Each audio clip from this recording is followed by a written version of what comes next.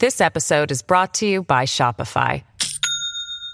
Do you have a point of sale system you can trust, or is it a real POS? You need Shopify for retail.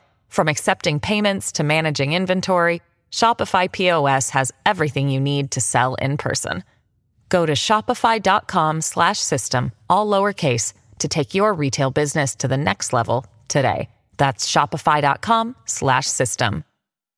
With Lucky Land Slots, you can get lucky just about anywhere. Dearly beloved, we are gathered here today to... Has anyone seen the bride and groom? Sorry, we're here. We were getting lucky in the limo and we lost track of time. No, Lucky Land Casino, with cash prizes that add up quicker than a guest registry. In that case, I pronounce you lucky. Play for free at LuckyLandSlots.com. Daily bonuses are waiting. No purchase necessary. Void where prohibited by law. 18+. Terms and conditions apply. See website for details.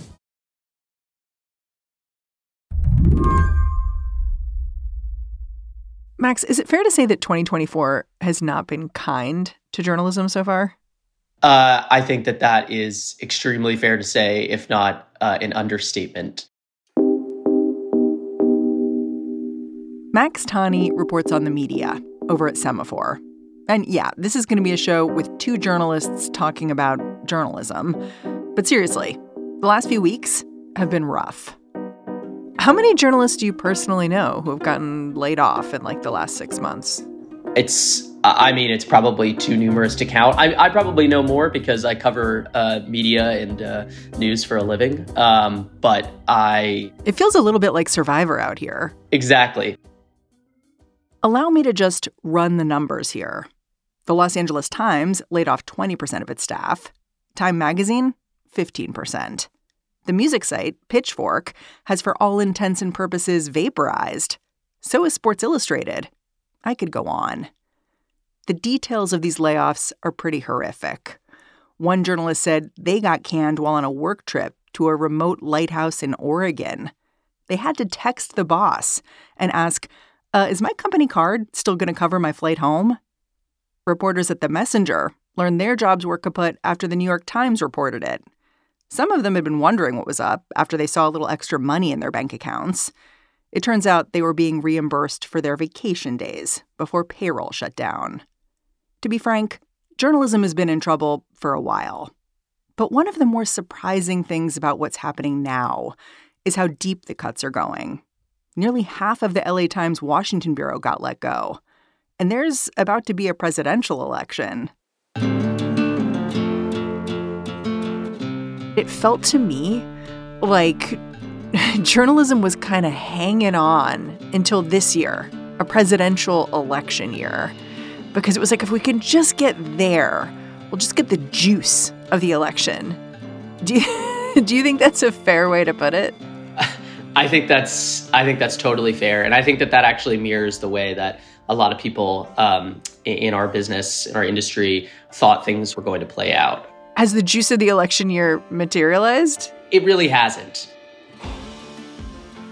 Today on the show, more and more journalists are finding themselves out of a job.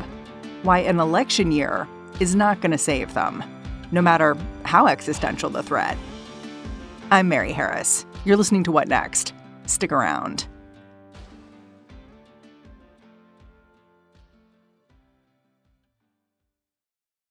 This episode is brought to you by Discover.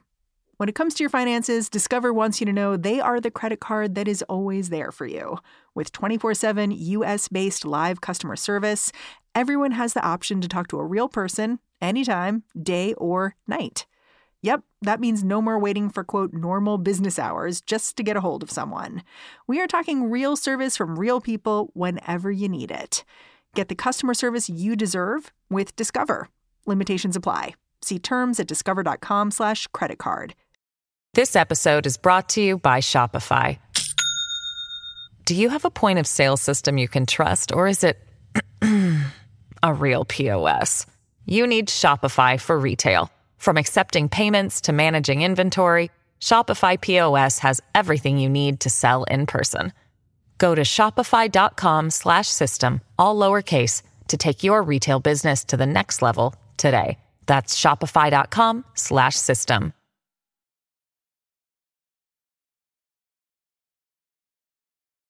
The first thing Max Tawney wanted to emphasize when we started talking about how this election year is connected to journalism layoffs is how important elections have historically been for reporters. Every 4 years, there's a cycle, reliable as the seasons. A bunch of politicians run for president, and newsrooms staff up to cover them. Simple. The problem is that Donald Trump messed with this cycle. When he first ran for president, this seemed like it could be a good thing.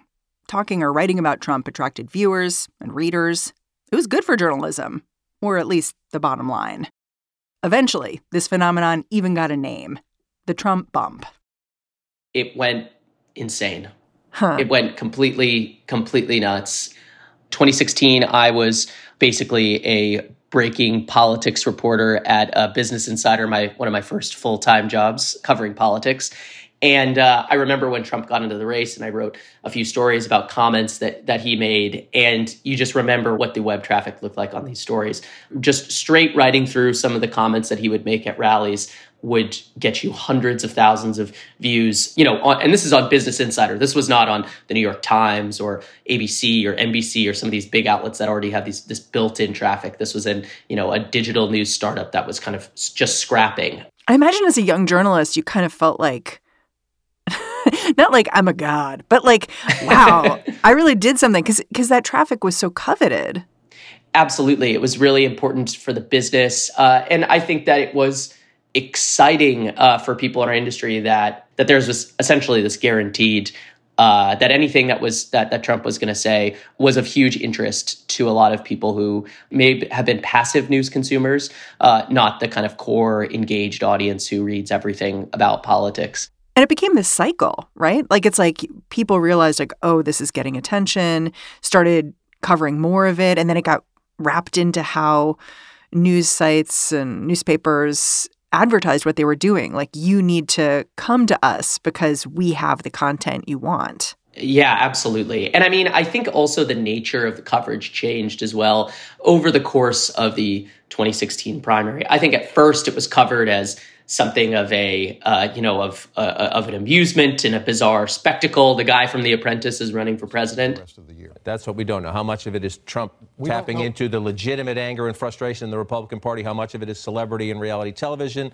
What we do know is this, he used the word schlong there against Hillary Clinton. He says that's a common term in politics.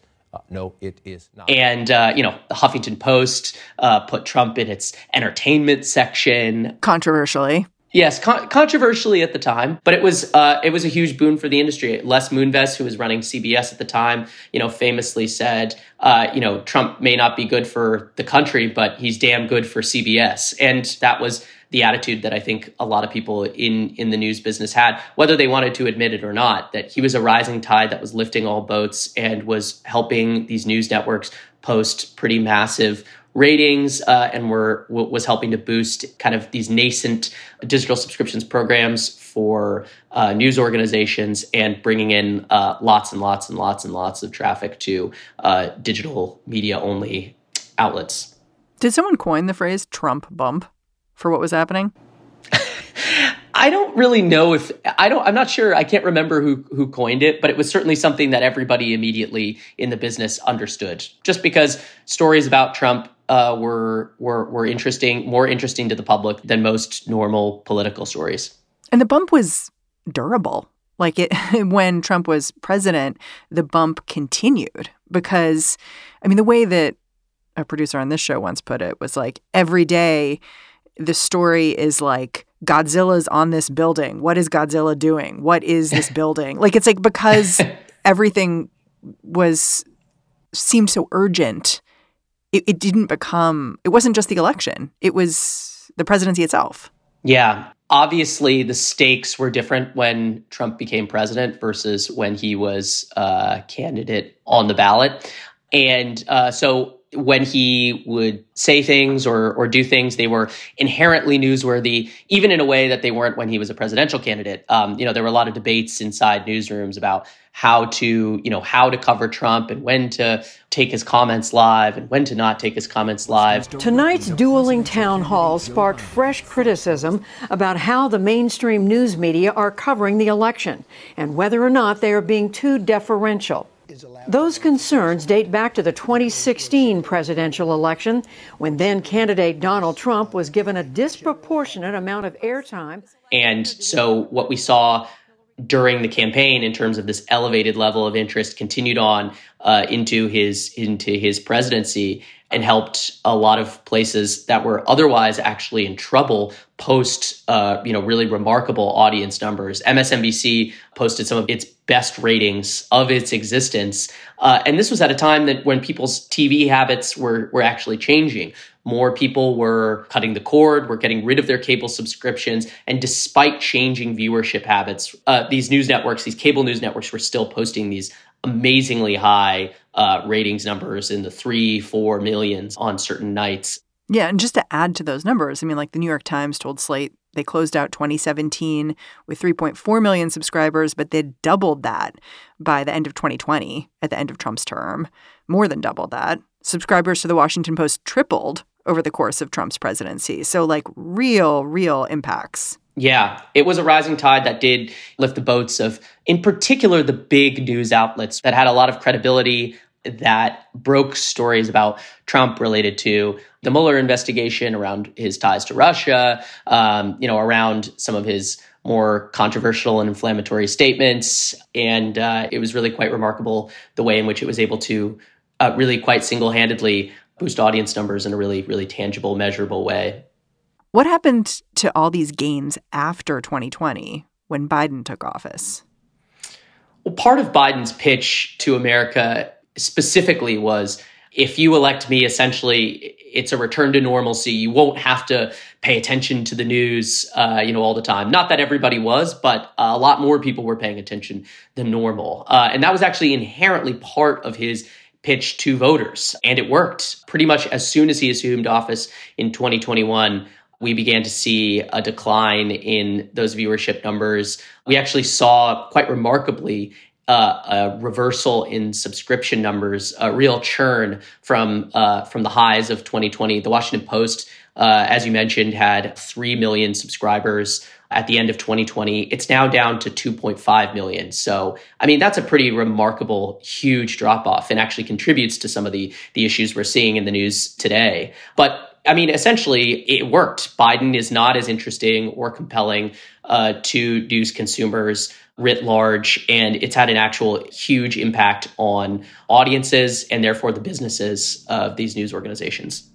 It's funny. I'm thinking of, those Thanks Joe Biden stickers that were showing up on gas pumps for a while when the gas prices were going up. I'm like, who's going to slap one of those on a newspaper? Yes, on Chartbeat, the thing that you use to monitor traffic. Yeah. It's interesting.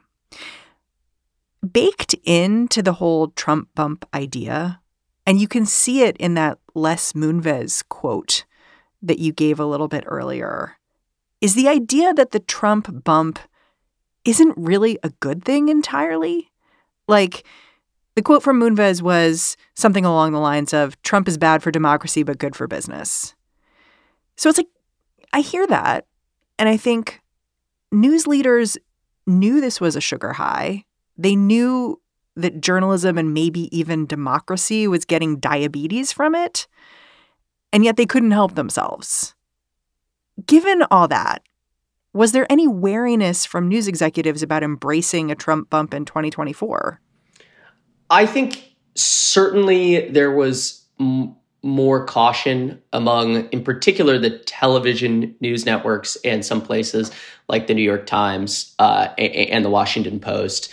But I mean, it's difficult, right? Because news is such a low margin business. It's built on the back of advertising, and advertising has been cannibalized by Google and Facebook. Those Instagram ads that you're getting, those are the types of ads that used to basically power your local newspaper in some ways. And so it's this really difficult balance where the media, just like many consumers, is a bit tired of Trump's shtick. He's kind of no longer news in the sense that when he says something kind of crazy, if somebody has been saying something crazy for, 7 years, is that still news? We'll be right back.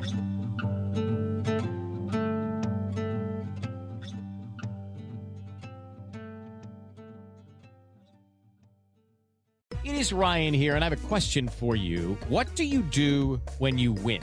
Like, are you a fist pumper, a woohooer, a hand clapper, a high fiver? I kind of like the high five, but if you want to hone in on those winning moves, check out Chumba Casino. At ChumbaCasino.com, choose from hundreds of social casino style games for your chance to redeem serious cash prizes. There are new game releases weekly, plus free daily bonuses. So don't wait. Start having the most fun ever at ChumbaCasino.com. No purchase necessary. VGW. Void where prohibited by law. See terms and conditions. 18+. The future of America is in your hands. This is not a movie trailer, and it's not a political ad, but it is a call to action. I'm Mila Atmos, and I'm passionate about unlocking the power of everyday citizens. On our podcast, Future Hindsight, we take big ideas about civic life and democracy and turn them into action items for you and me. Every Thursday, we talk to bold activists and civic innovators to help you understand your power and your power to change the status quo. Find us at futurehindsight.com or wherever you listen to podcasts.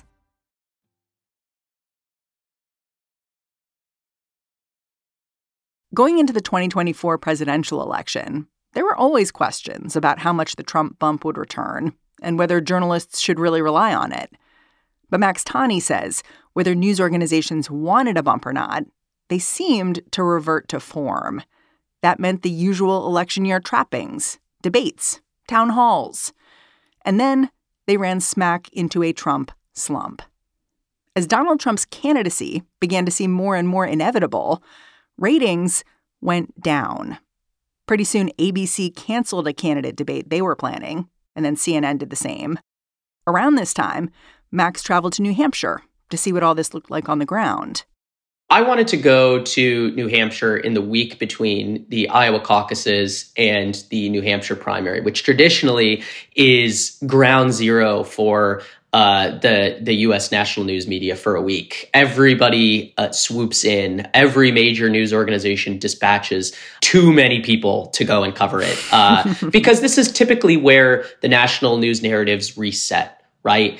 If someone is surprisingly strong coming out of Iowa, it changes the dynamic of the race. If someone is surprisingly weak coming out of Iowa, it changes the dynamic of the race. These narratives that have been basically hypothetical or based on, polling numbers are finally put to the test. And you get to see that essentially on the ground, in the week between these caucuses and the New Hampshire primaries. And that creates this mini economy for the city of Manchester, New Hampshire, really based around the Doubletree Hotel, which is, one of the biggest hotels in the city. It's where all the TV networks set up shop. This is a room at the Doubletree in Manchester, New Hampshire in a typical week in January or February is about $100, $110 a night. During this week, it can be close to $800, or more, or usually sells out. Yeah, $800 for a hotel in Manchester, New Hampshire in February. Frigid Manchester, New Hampshire. Yeah, yes. It's slightly higher than the kind of surrounding parts of the Northeast. But basically, this year, after Trump's overperformance in Iowa, that really didn't materialize on the ground in the same way that it did in 2016. The bar at the Doubletree typically stays open an extra 4 hours during that week because there are a bunch of political journalists and campaign officials who essentially have, are all paying for their stay on someone else's card. And so they'll go down and, and have drinks and catch up. And it's usually quite a lively atmosphere. And so when I rolled in 5 days before the primary and, went to go and, hopefully reunite with colleagues or friends, people I know from the political world, there's essentially nobody there. And that's because the news media has recognized what I think most Americans have recognized, which is that barring some sort of extreme event, it will almost certainly be a rematch between Donald Trump and Joe Biden. And so if that's the case, why are we sending 50 people to New Hampshire to go and talk to voters and, stand out in the freezing colds? But as you said, the whole machinery of journalism is set up for these 4-year cycles. So it's kind of like the news business is in this little hole of its own making. That certainly is true. And I think in a traditionally, it hasn't really been a problem because politics tends to reset itself. The party that loses the presidential election oftentimes takes a look in the mirror and says, you know what, voters rejected that thing that we just put in front of them. Let's put something new in front of them. But now we're stuck. But now we are, for various reasons, we're stuck.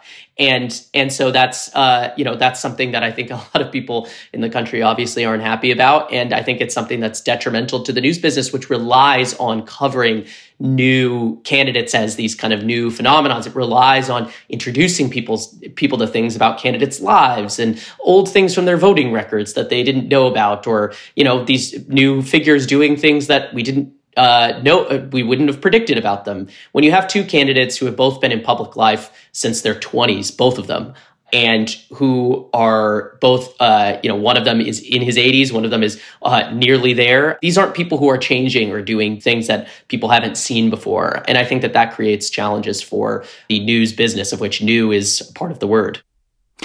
Okay, so you're painting a pretty bracing picture of a real cold stop for the Trump bump. But the thing is, by the time the Trump bump happened in the news industry, I can't help but think about how the industry had been in decline for a long time for a lot of reasons. Like advertising revenue was getting siphoned off by digital outlets. There was this over-reliance on platforms like Facebook to boost journalistic content. So to me, I look at the Trump bump and what happened there, and I see this rush of income that masked deeper problems in the news industry. It's almost like an emperor's new clothes moment now that it's gone. I think that's correct. I think that what we're seeing now is, and what we've seen over the past several years, is very much something that there were some deeper problems that were essentially postponed by Trump. The pace of technological change has completely revolutionized the media business, and it's changed people's habits when it comes to news consumption.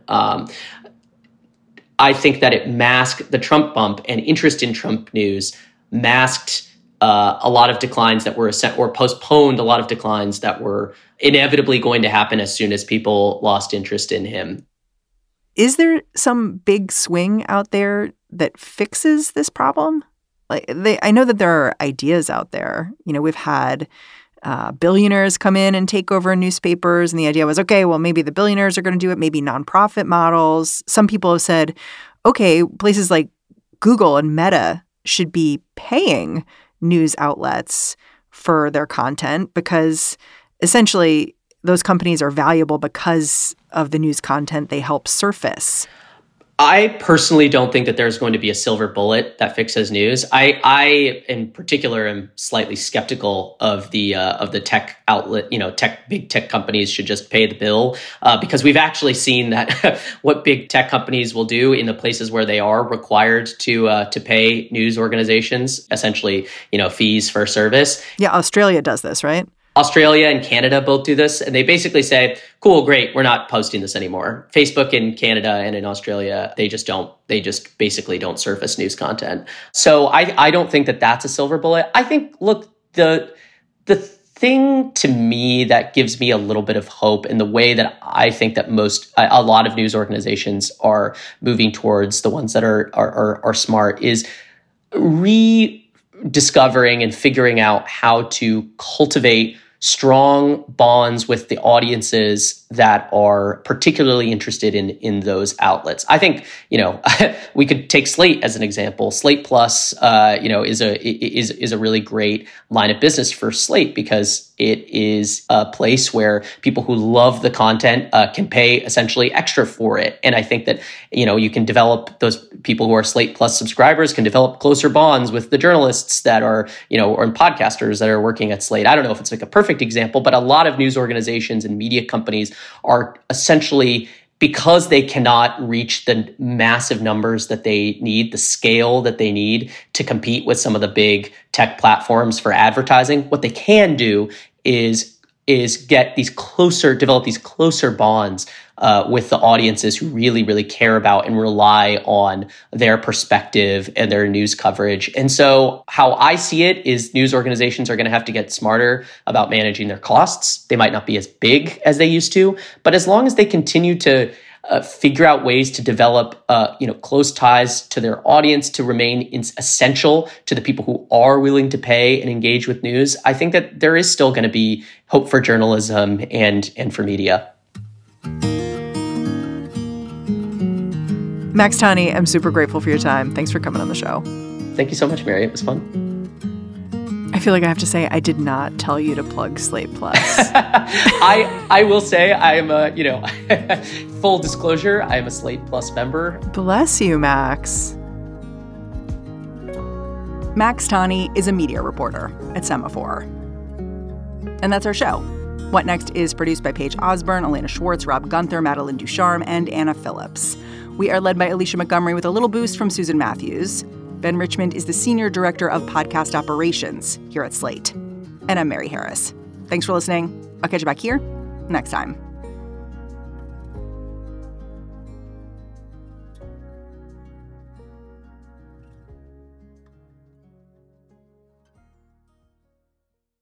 Step into the world of power, loyalty, and luck. I'm gonna make him an offer he can't refuse. With family, cannolis, and spins mean everything. Now, you wanna get mixed up in the family business. Introducing The Godfather at ChumbaCasino.com.